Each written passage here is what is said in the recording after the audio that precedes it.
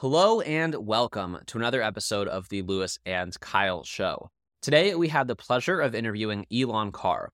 Elan, under the Trump administration, served as the United States Special Envoy to combat anti-Semitism globally. This conversation covers the story of how Elan ended up in such an interesting and special role in society. We discuss how and what he was actually supposed to do in such an interesting role. We discuss his professional background that prepared him for this opportunity. We discuss Elan's views on responsible citizenship and the importance of spiritual groundedness across the world, as well as the importance of preserving religious freedoms across the world. And if you've listened to the Lewis and Kyle Show before, you'll know that we cover a whole lot more. I'm very grateful to Elan for giving us this opportunity to have this conversation with him, and I know you're going to really enjoy tuning in to this conversation. So that is everything from me. Before we get started, I'm going to switch over to the audio right now. Enjoy.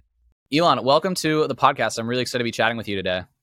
Well, it's a pleasure to be here. Thank you for having me. Thank you, Lewis. Thank you, Kyle. It's an honor to be with you. Thank you so much. You as well, genuinely.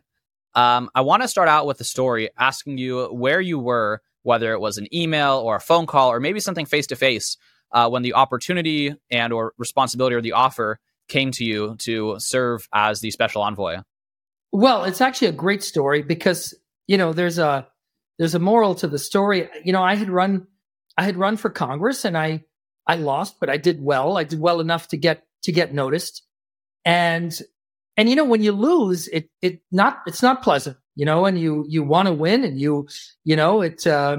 it's kind of, you don't feel good about it. And the worst part about it is you feel like you let down your friends and supporters, the people who really believe in you, not only donated, maxed out, but raised money from their friends, put their good names on the line for you. You feel like, you're a bad ROI, you let them down.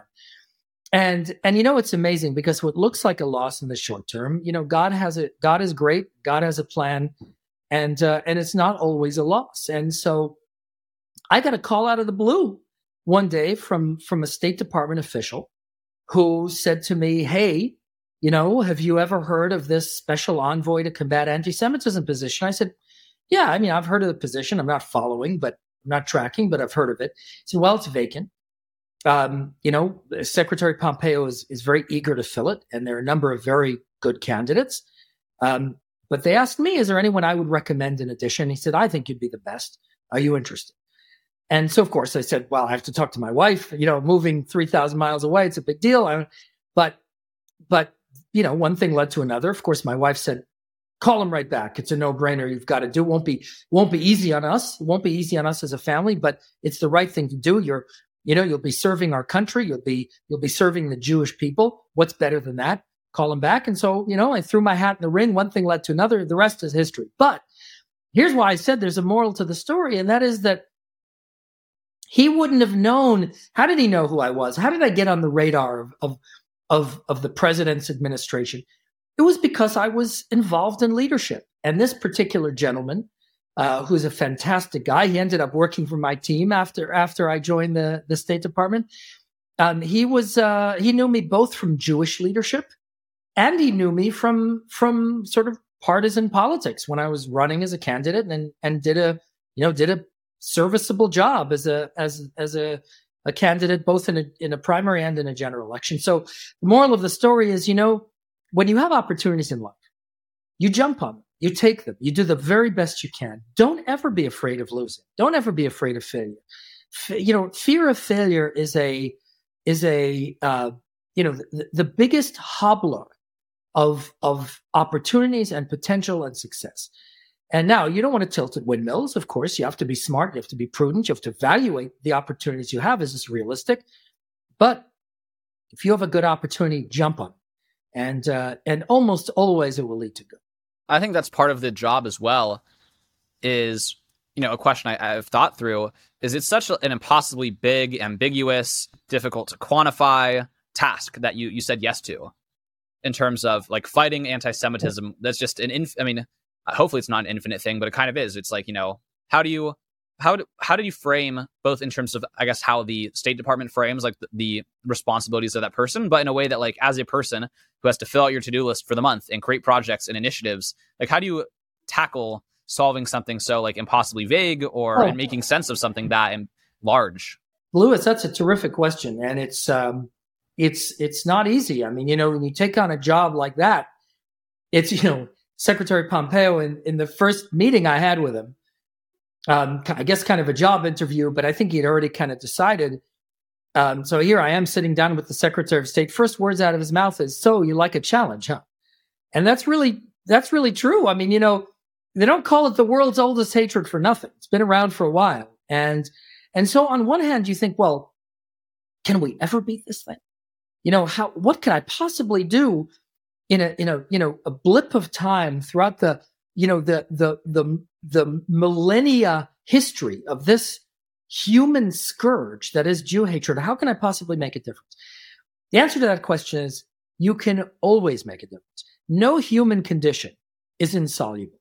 I firmly believe that. And if I weren't an optimist, I wouldn't have taken the job. And I wouldn't be continuing to do in a private capacity in terms of boards I sit on. I sit on the advisory council of the Combat Anti-Semitism movement. And I'm still very engaged in these issues. I wouldn't be doing this if I didn't think we could really make a difference. So now, bottom line to your question, how do you organize yourself when you have a monumental Herculean task? Well, don't we all face that in life? I mean, in one way or another, the stakes might be different, the scale might be different, but we've all been there. At one point, we've been in situations where like, where do I begin? Where do I begin to take this thing apart or put this thing together, depending on how you're looking at it. And the truth is, like anything else, it was one thing at a time. So there are always exigencies you have to deal with and react to, fires you have to put out. Those require your immediate attention. And so I had to react to events in the world. I mean, I'll give you one example. In 1 week in the life of the special envoy, there was a notoriously horrific anti-Semitic parade, a far-right parade in Aalst, in Europe, Belgium, that was vile, despicable. I mean, showed hook-nosed Jews with rats sitting on their shoulders and money bags. I mean, just the worst kinds of medieval anti-Semitic caricatures. There was a book fair in Oman where the protocols for the elders of Zion and Mein Kampf were featured all over. And Oman, by the way, this is a moderate Gulf state, right? We're talking about a friend, not a radical, not a hotbed of radicalism. Mein Kampf and protocols translated into Arabic, title after title after title, all over this book fair. And we had a rabbi, a very senior rabbi in Buenos Aires, who was beaten up to the point where his ribs were broken, and they were yelling anti-Semitic slurs. This was in the same week. And so you've got to, when you're in charge of America's policies on anti-Semitism, and the special envoy is the senior official on this and leads America's fight against this great evil, you've got to react, and you've got to decide how to react, and you've got to decide when not to react. By the way, that's also a decision. Sometimes, you risk shining too much light on something that would benefit more than be harmed by your attentions. And so sometimes you have to make those decisions. But obviously, when there's physical violence, you've got to react. How do you react? Do you react directly? Do you react with a statement? Do you go to the foreign capital or to the location and draw that kind of attention and bring the Jewish community together? Do you work through your embassy, through the ambassador to that country? So these are all things you have to do to deal with the immediate exigencies. However, you'll never be successful in a job like this if all you're doing is reacting. If all you're doing is putting out fires, sure, I mean, that's important, it's necessary, but you won't really advance a strategic ball in any way. And so in addition to putting out fires, you've got to also have your eye on strategic initiatives and policy objectives. Those might be the same thing, they might not be the same thing, but you've got to have your eye on policies that you want to effect.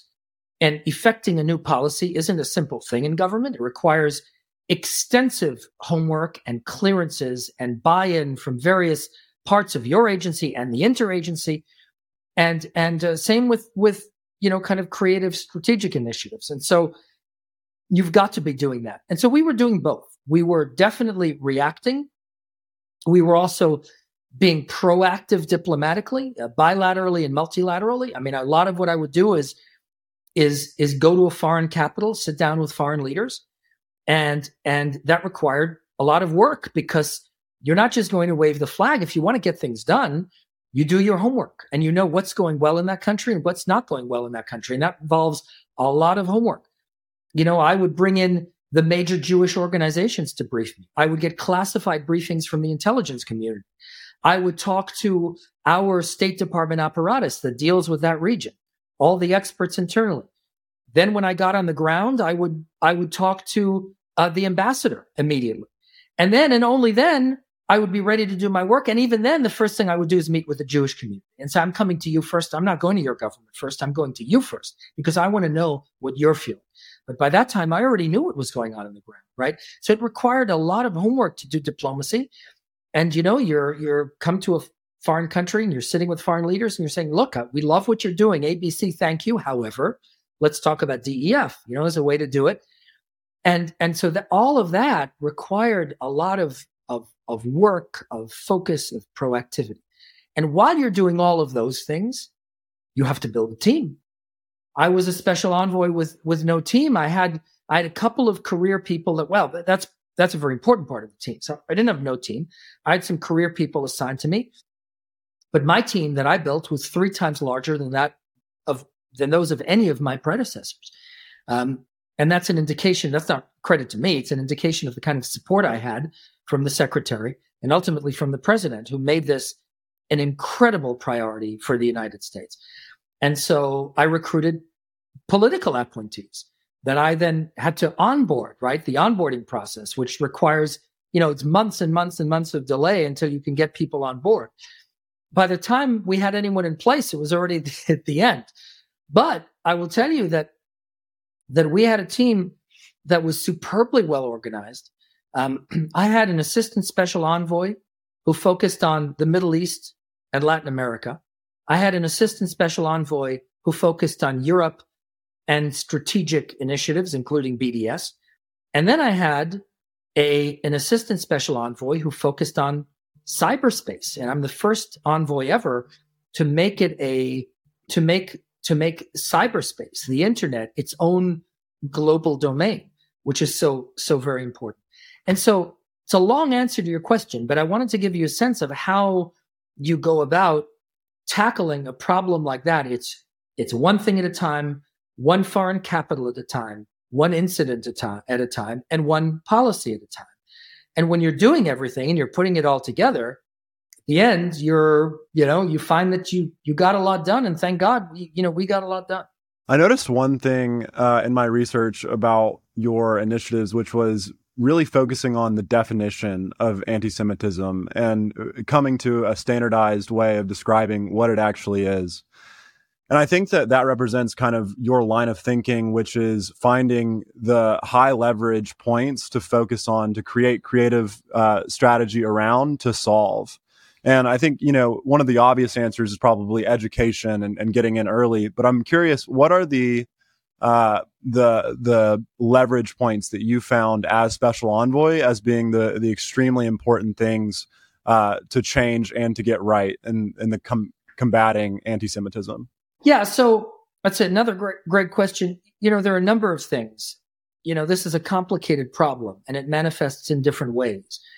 And it comes from different ideological camps, right? And so Jew hatred manifests in so many different ways. And so there isn't a magic bullet. I wish there were. And so you've got to really do it all. And one thing, you had mentioned defining anti-Semitism. Well, how can you effectively confront a threat if you don't know the threat? And that means defining and understanding the threat. And so thankfully, we have a global standard for doing that. It wasn't my standard. It was a multilateral standard that the United States uses. It's called the International Holocaust Remembrance Alliance Working Definition of Anti-Semitism. It's a definition that was put forth several years ago, actually a number of years ago, and then the latest iteration, in just a few years ago, by this large multinational body, the International Holocaust Remembrance Alliance, specifically for defining Jew hatred. And the power of the definition is in the examples that are included in the definition. There are 11 examples of how anti-Semitism typically manifests in our contemporary society. Some of those examples capture, the kind of traditional medieval anti-Semitism, Jews responsible for all the evils in the world and every malady and every human misfortune, or exercising some kind of conspiratorial control over society or various, institutions of society. But it also captures the so-called new anti-Semitism, the Israel hatred, targeting the Jewish state as a Jewish collectivity, denying Jewish peoplehood and Jewish national self-determination, and focusing animus and hatred on Zionism. All of that is captured by the examples, which is why the IRA definition is a very powerful tool. So one thing is defining anti-Semitism.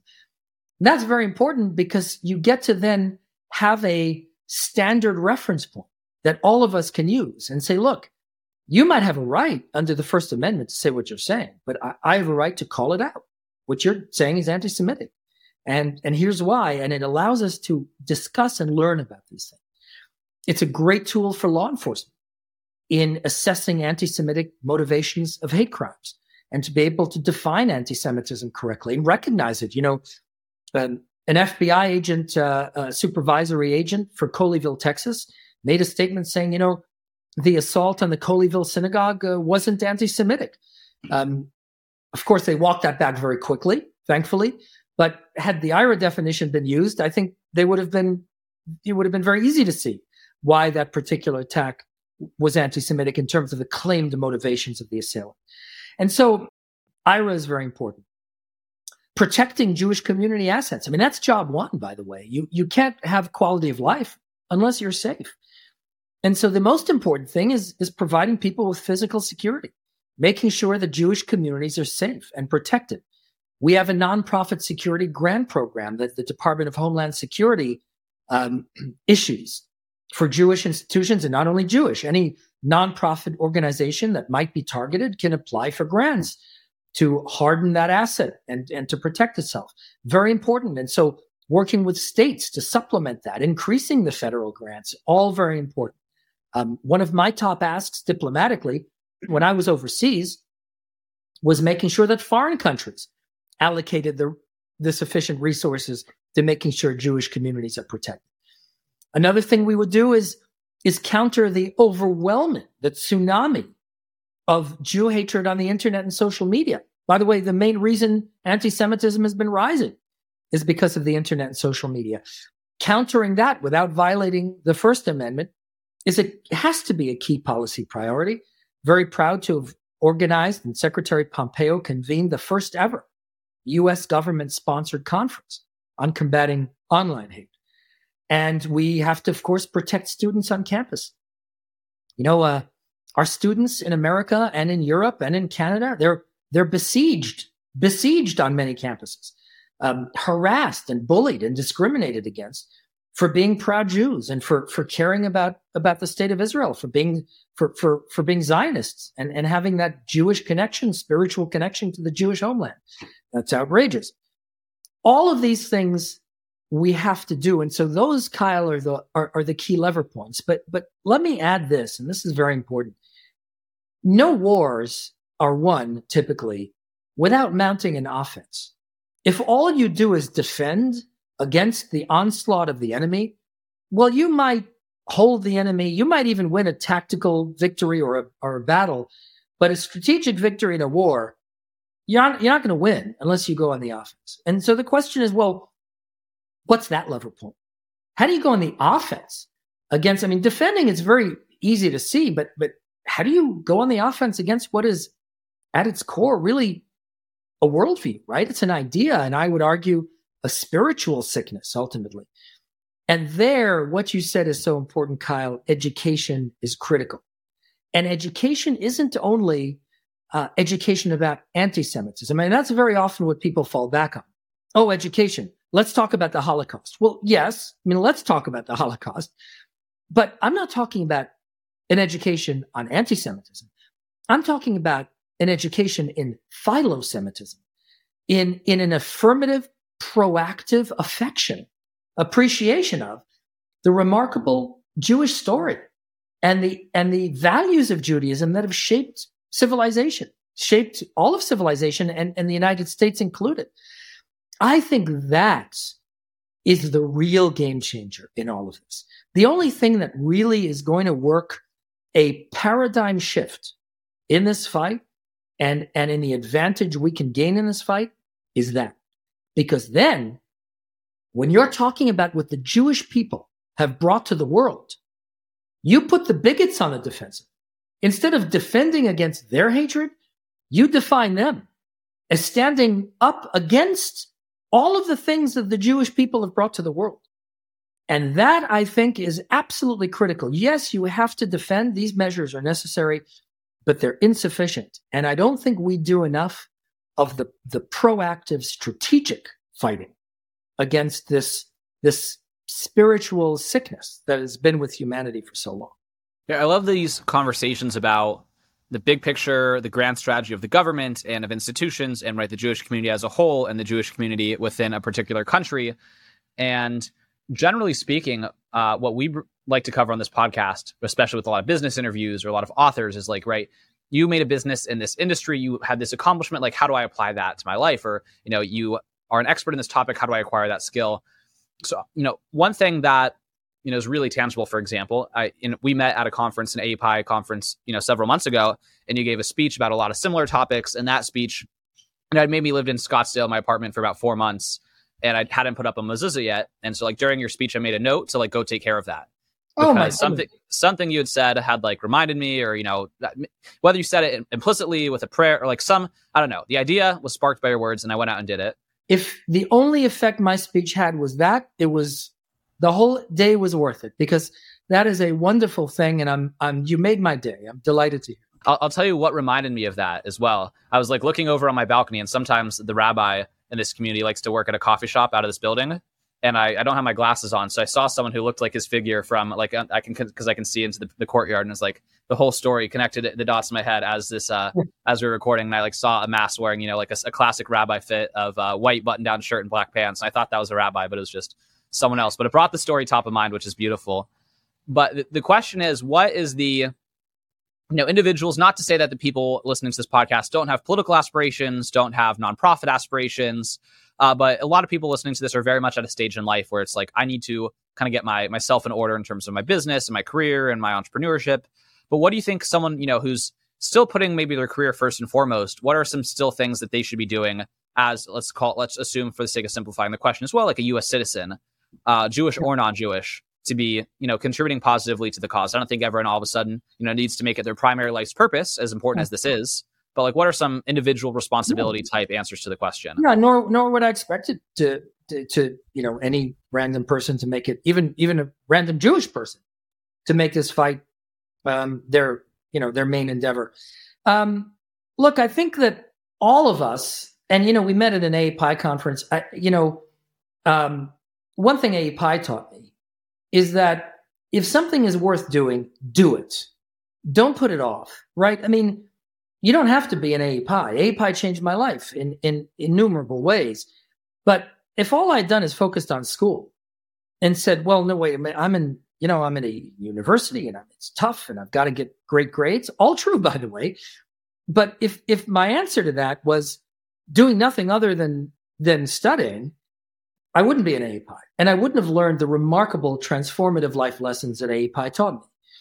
So it was back a long time ago that I learned that lesson that, look, you can do many things in life. Indeed, you must do many things in life.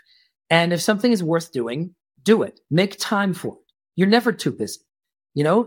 Make time for it and get it done and do it well. Don't half-ass it either. Do it well. And things don't get easier. I mean, eventually you have a wife and kids, God willing. And boy, you think you're busy now. I'm not saying you, but one thinks one is busy now. It's a whole different level of busy, and you still have to work and earn an income, and you still have to be a leader in the community, and you still have to do all of these things, right? So it only gets busier and busier. And so don't put things off. Do worthwhile things. Don't waste your time, but do worthwhile things. So I would say that's number one.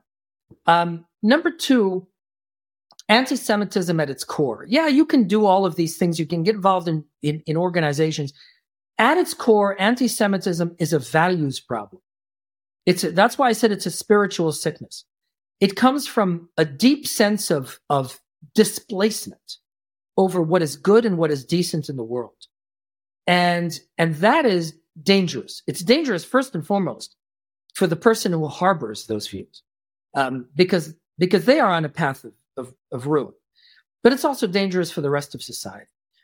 Anti-Semitism isn't the only such thing. I mean, look at the challenges we face as a country today. Americans are rent asunder. There's factionalism like we haven't seen in a very, very, very long time. People are at each other's throats. There's hatred of others simply because of policy positions they take or the way they vote. I mean, this is madness. And it's deeply unhealthy.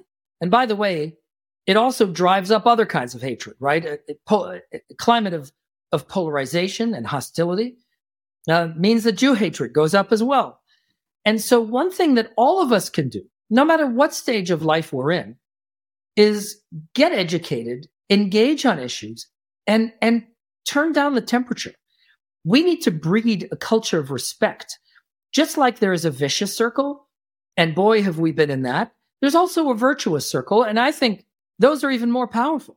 But it requires all of us to behave well, to treat each other with respect, to promote understanding, mutual understanding. I mean, look, most Americans mean well. Even when somebody is wrong, they usually mean well.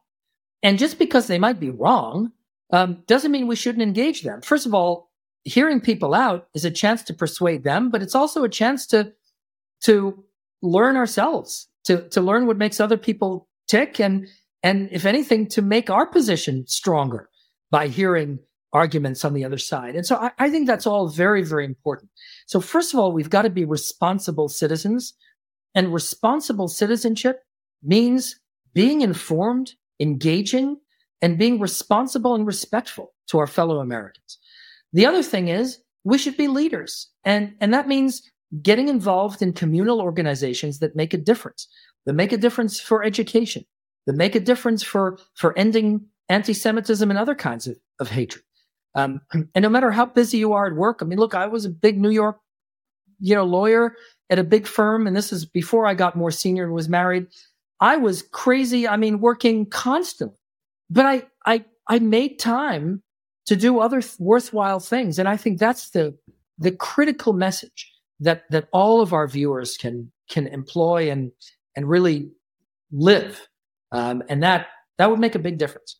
Yeah, I think a lot of this has religious basis. And I know that your position was mostly protecting ethnic and cultural Jews, but the religious basis of Abrahamic religions being the basis of kind of society in general, and then Abrahamic religions kind of prescription for living a good life and living a meaningful life is kind of what you're talking about, right? And I wanted to go back kind of off topic here and ask you a question about your time in Iraq. I know that you were in the military, and your family actually was from Iraq, or maybe one side of your family, a grandfather. And you actually led, I think, the first Hanukkah or Jewish ceremony in Saddam Hussein's palace. And I was wondering if, the weight of that event or the significance of it being, having family from Iraq hit you in that moment, and what that was like. It was enormously powerful and a remarkable twist of fate.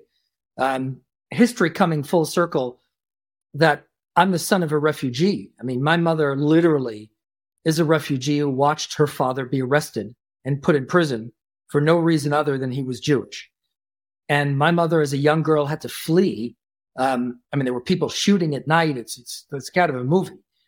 And she and her mother, my grandmother, and my uncle, who was a toddler at the time, without my grandfather, who still sat in prison, fled across the border to Iran, and then from Iran to Israel. The Shah of Iran, by the way, very different Iran than today, had rescued Jews during the Holocaust. and then was giving Jews asylum. Any Jew who could escape from Iraq was given the protection of the crown in Iran. Amazing, and very grateful to the Shah and to that dynasty for what they did for the Jewish people. So yes, it was a tremendous twist of fate, and here I am as a U.S. military officer sent back to that country with which I was so personally familiar, although I'd never been there. It's my culture, my background, the food, the language. And so it was an amazing experience. And then to have the chance to lead Jewish services in the former presidential palace of Saddam Hussein, the very same building from which the decision was made by that despicable tyrant only a few years earlier to launch Scud missiles into Israel, to lead Jewish services in that building was a remarkable honor and very moving. And by the way, makes the point that I had made in answer to your last question, which is how you can get involved. There's a perfect example.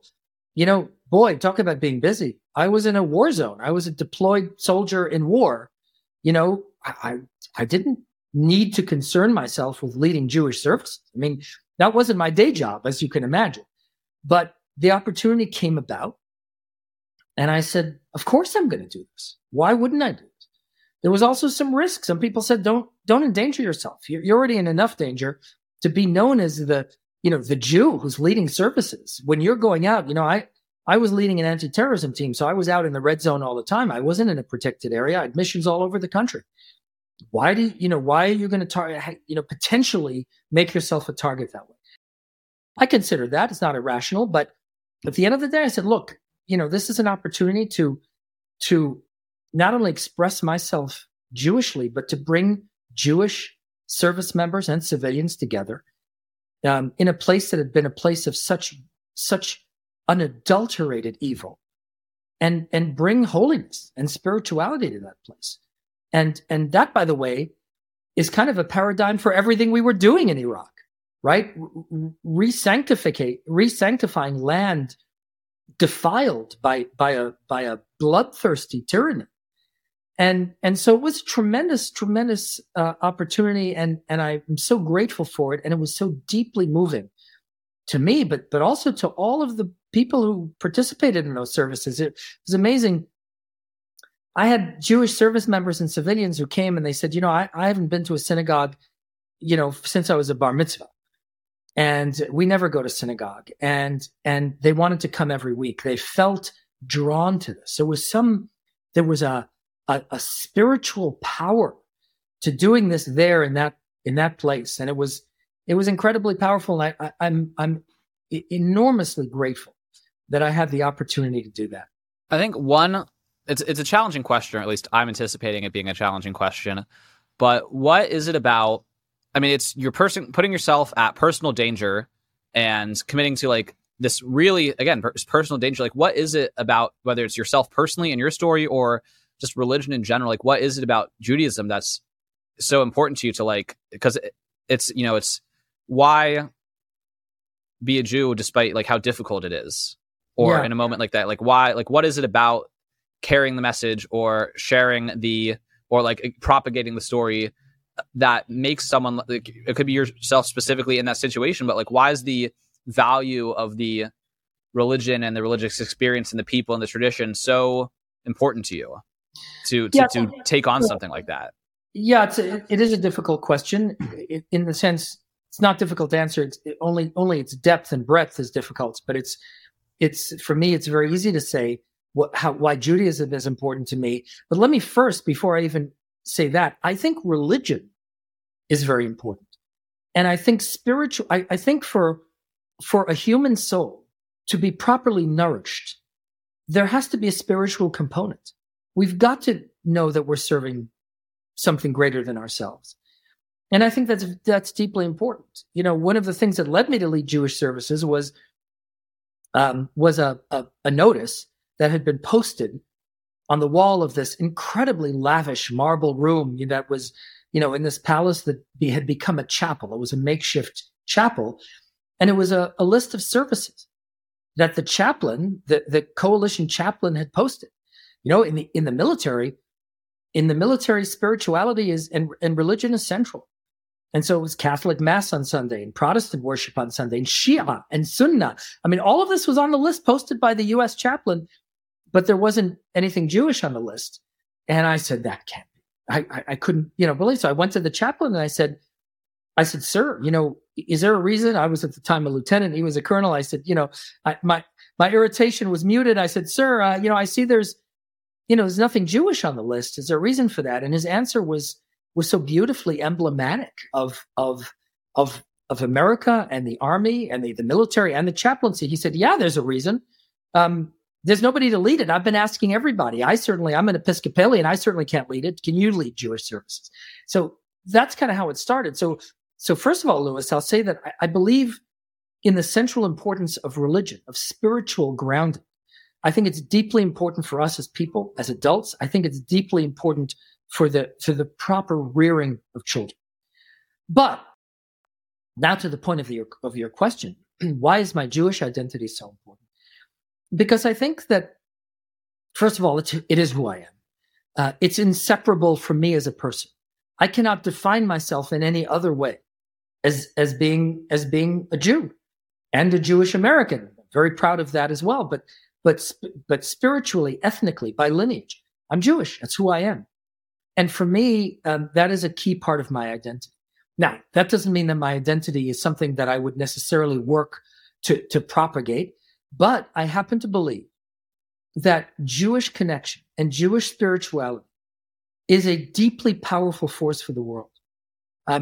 It's no controversy to say that the Jewish people have led humanity's march toward a more godly and decent world.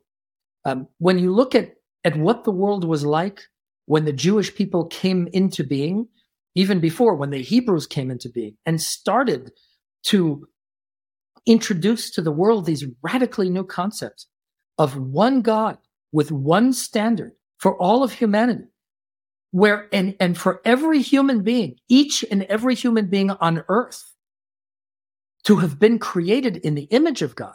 Think of what that means and what that implies. That every human being has infinite value, a spark of godliness in each person. Could you imagine how different the world would be if each and every one of us walked around and lived our lives actually believing that? Not just believing it theoretically, but living like we believed it? How would we treat others? If we looked at another human being and said there is a spark of the Almighty who created heaven and earth in that person, how would we treat that person? The world would be radically different. And the world is radically different. With all the bloodshed and with all the savagery we're seeing in the world today, it is nothing like the way it was. Nothing like the way it was in the days of the pagans. And so Judaism brought revolutionary, transformative ideas to the world, to humanity, to civilization. And those ideas, I said, I'm very proud to be a Jewish American. Well, America was founded on those ideas. The founding fathers of the United States, not implicitly, explicitly made reference to the Hebraic story, to the biblical story of the Jewish people, and to the values of Judaism, including, yes, being created in the image of God. That was defined their whole venture, the whole venture of creating America and building this country. And so, are those things worth preserving? I think you bet they're worth preserving. They're worth fighting for, and they're worth bringing Jews together over those values, strengthening the Jewish people and creating Jewish learning and Jewish understanding. And that's why I'm so passionate about what I do. I think this is, I don't know if it's a silly question or not. Maybe this one has an easier answer.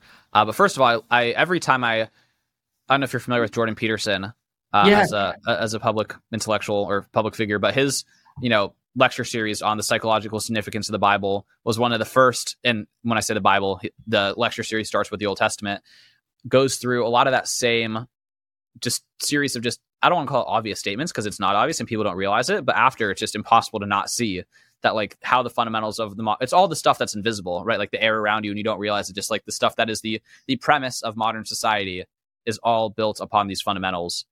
One other thing that really, again, inspired me during the speech you gave at this conference was just I don't know, maybe this is really tapered or affected by the life experience I've had. I've just rarely found Orthodox scholarly Jews, if that makes sense. Like, I feel like and maybe that was just my upbringing in a very Reformed synagogue that was very cultural, but what was your Jewish education like formally? Because I just, maybe that's just a really random, and I haven't had the broader experience to just like find another somewhere in the middle. But I just, in my experience, only find like Orthodox Jews to be like studied in like the broader history of the Jewish people and like the practical implications of the modern value and like truly being informed by it in like a intellectual adult capacity. Whereas a lot of the Reformed Jews I know tend to have like only a elementary, and I say elementary in like a literal sense. It's like their appreciation of Jewish values are like, we do Hanukkah because there's Hanukkah and there's lights and stuff. Like, just like what you tell like a fifth grader and like the level of appreciation they'll have is, I feel like since a lot of Reformed Jews stop learning at their bar mitzvah level, they basically just have a childish worldview of Judaism. And so when I see someone who's not Reform have that sophisticated appreciation, it makes me excited. So I'm kind of curious in general, like, do you have like a cadence where you like study? How did you develop like this adult Jewish perspective? Because I only really developed it by spending a lot of time with Orthodox Jews.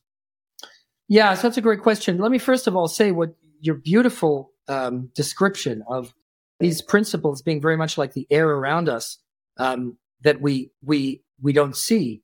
Yes, but we don't see the air around us. But what else do we do with the air around us? We take it for granted.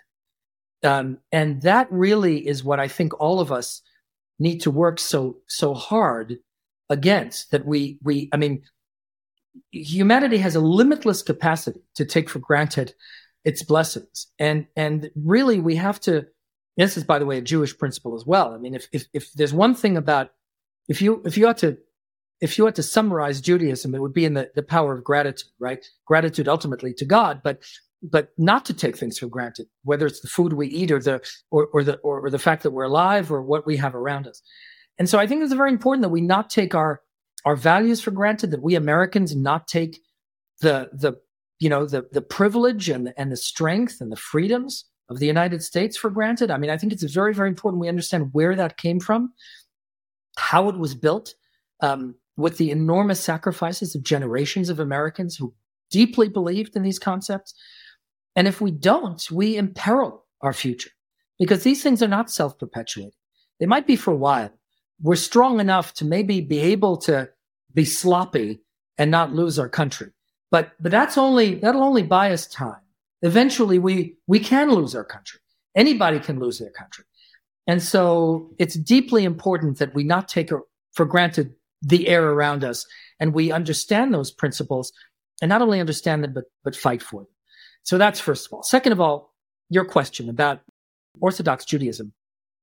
I might not be the best example you're looking for. I am Orthodox. I am Orthodox affiliated. I was raised Orthodox. I went to a yeshiva for a number of years. I was bar mitzvahed in an Orthodox synagogue, and my eldest daughter's in an Orthodox high school. And so I kind of, I guess very much validate those views. Now, let me say, in defense of non-Orthodox Jews, there are some who are very scholarly. I mean, there are certainly, obviously there's some, rabbis, certainly of other denominations who know a great deal, far more than I. There are professors of academies of non-Orthodox, academies that know far more than I. But let me say delicately that I think you're getting to your question touches on a real issue in diaspora American society. And that is, the chief threat to the survival of American Jews is not anti-Semitism. It might be a very big threat to the life of some Jews, and some Jews tragically were murdered, the most horrible thing. But as a community, the chief threat to our survival as a community is not anti-Semitism. The chief threat to our survival as a community is assimilation, is that kind of lack of knowledge, that very, very elementary, I would say elementary on the part of some. Many Jews have no knowledge at all about the most basic fundamental tenets or historical facts about the Jewish people as a national ethnicity, or about Judaism as a faith. The most basic facts. That is not sustainable. I will say it, that I can take to the bank. It is not sustainable. And it is a crisis. There is a crisis of Jewish education in our country.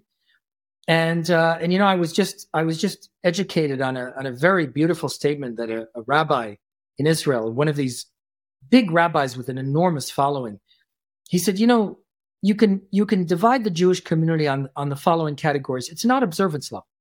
It's not Ashkenazi, Mizrahi, Sephardi. It's not, Shabbat and not Shabbat. It's not. He said, is the family committed to a full, complete Jewish education or not?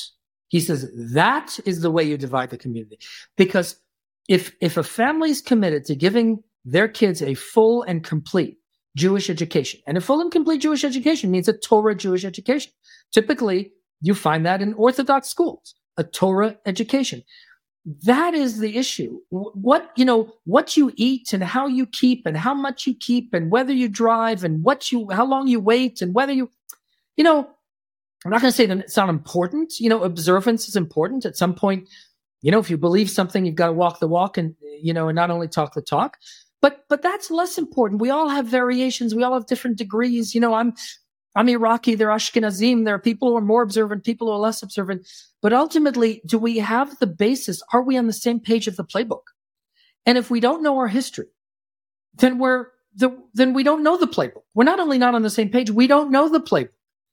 And it's not only Orthodox scholars and rabbis who are saying that. I'll tell you a beautiful thing that my friend and our brother, Rabbi Wolpe, David Wolpe, a great conservative rabbi, very, very famous conservative rabbi, one of the most influential, who said, I happened to be listening to him, and I happened to be where he was giving a speech.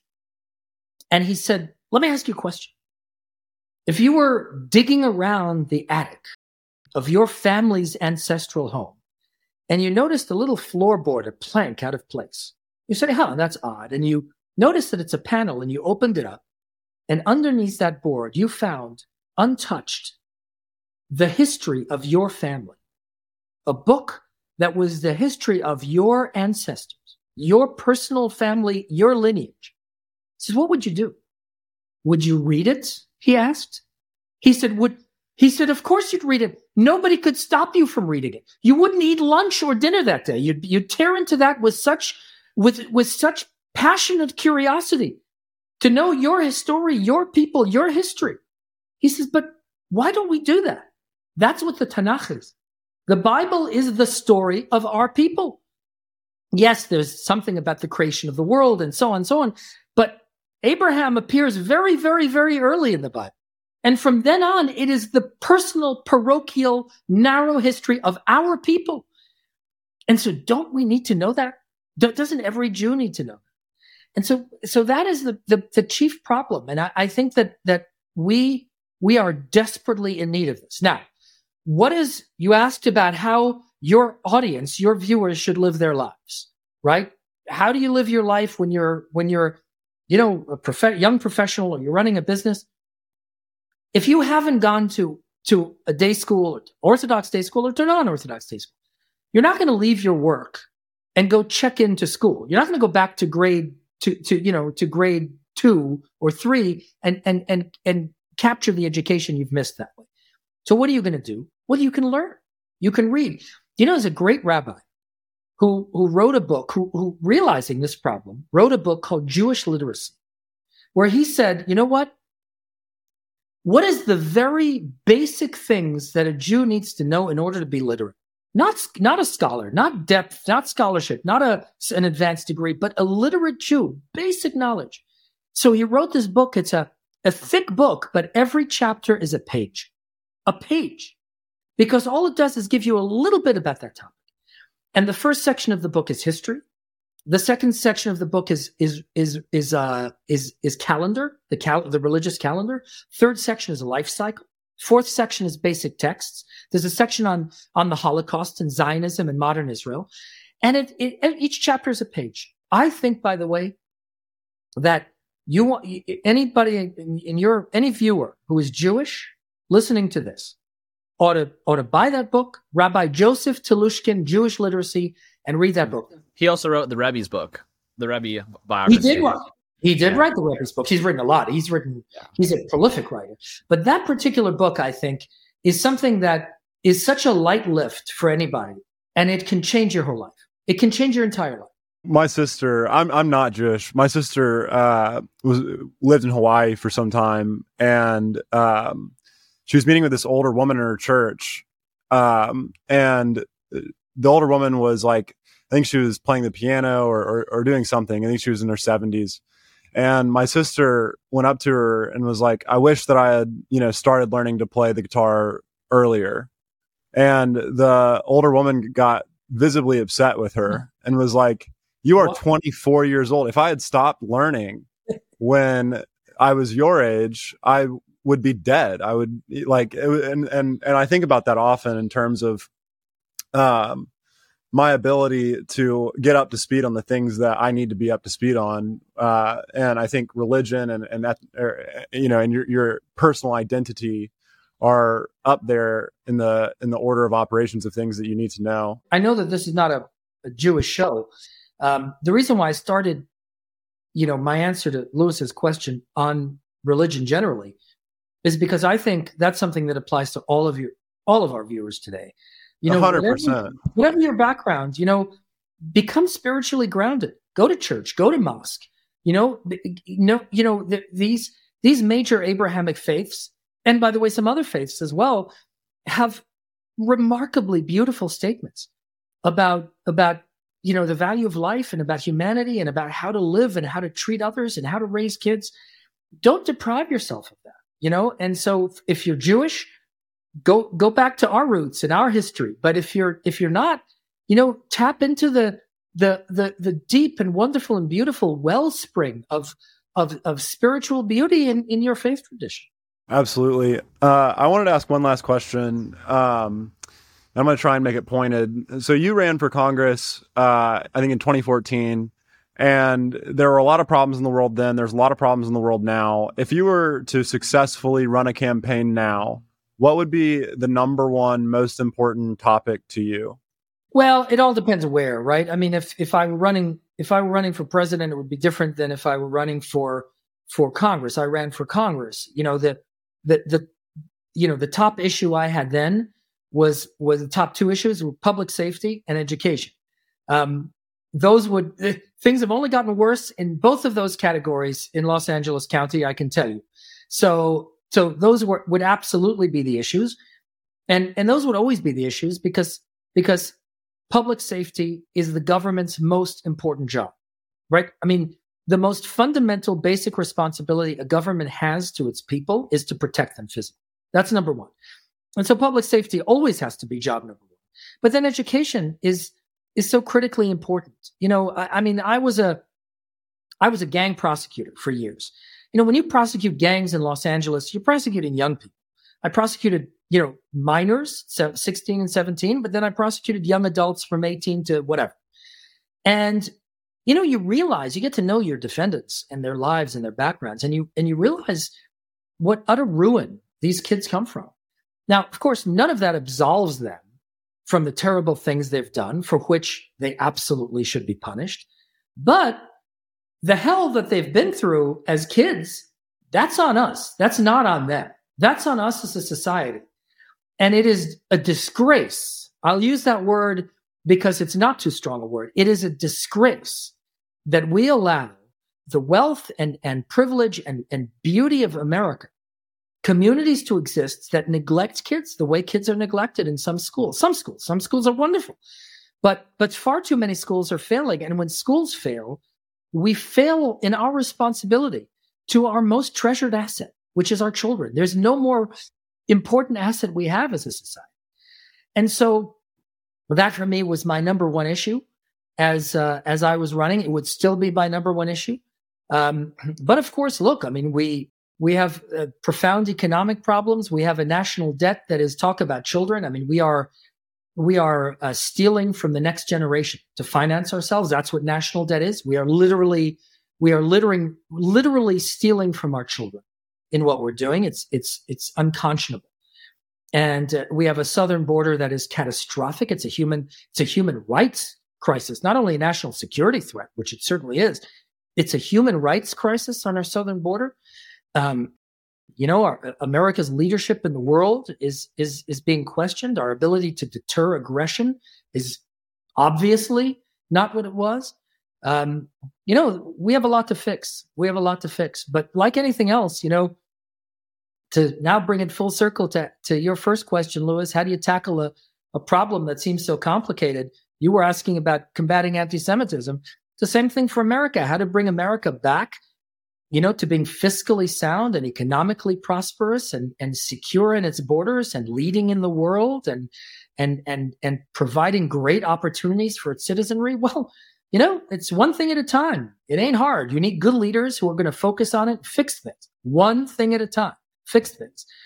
And boy, do I pray we're going to have that soon. I think that's a great note to end on. Elan, thank you so much for coming on the podcast. I don't think you're super active online, but if there is a specific place for people to connect with you or get in touch or follow along with your work, now would be a good time to mention any of that. Well, I'm on Facebook. Elan S. Carr is my public page on Facebook, at Elan S. Carr on Twitter. And I invite your audience to follow. I appreciate it. And let me tell you what a pleasure it's been for me to spend time with you. I can't thank you enough for devoting a part of your lives to important issues and to elevating the worldview of your audience. So thank you so much, and thank you for having me. It's been a real honor.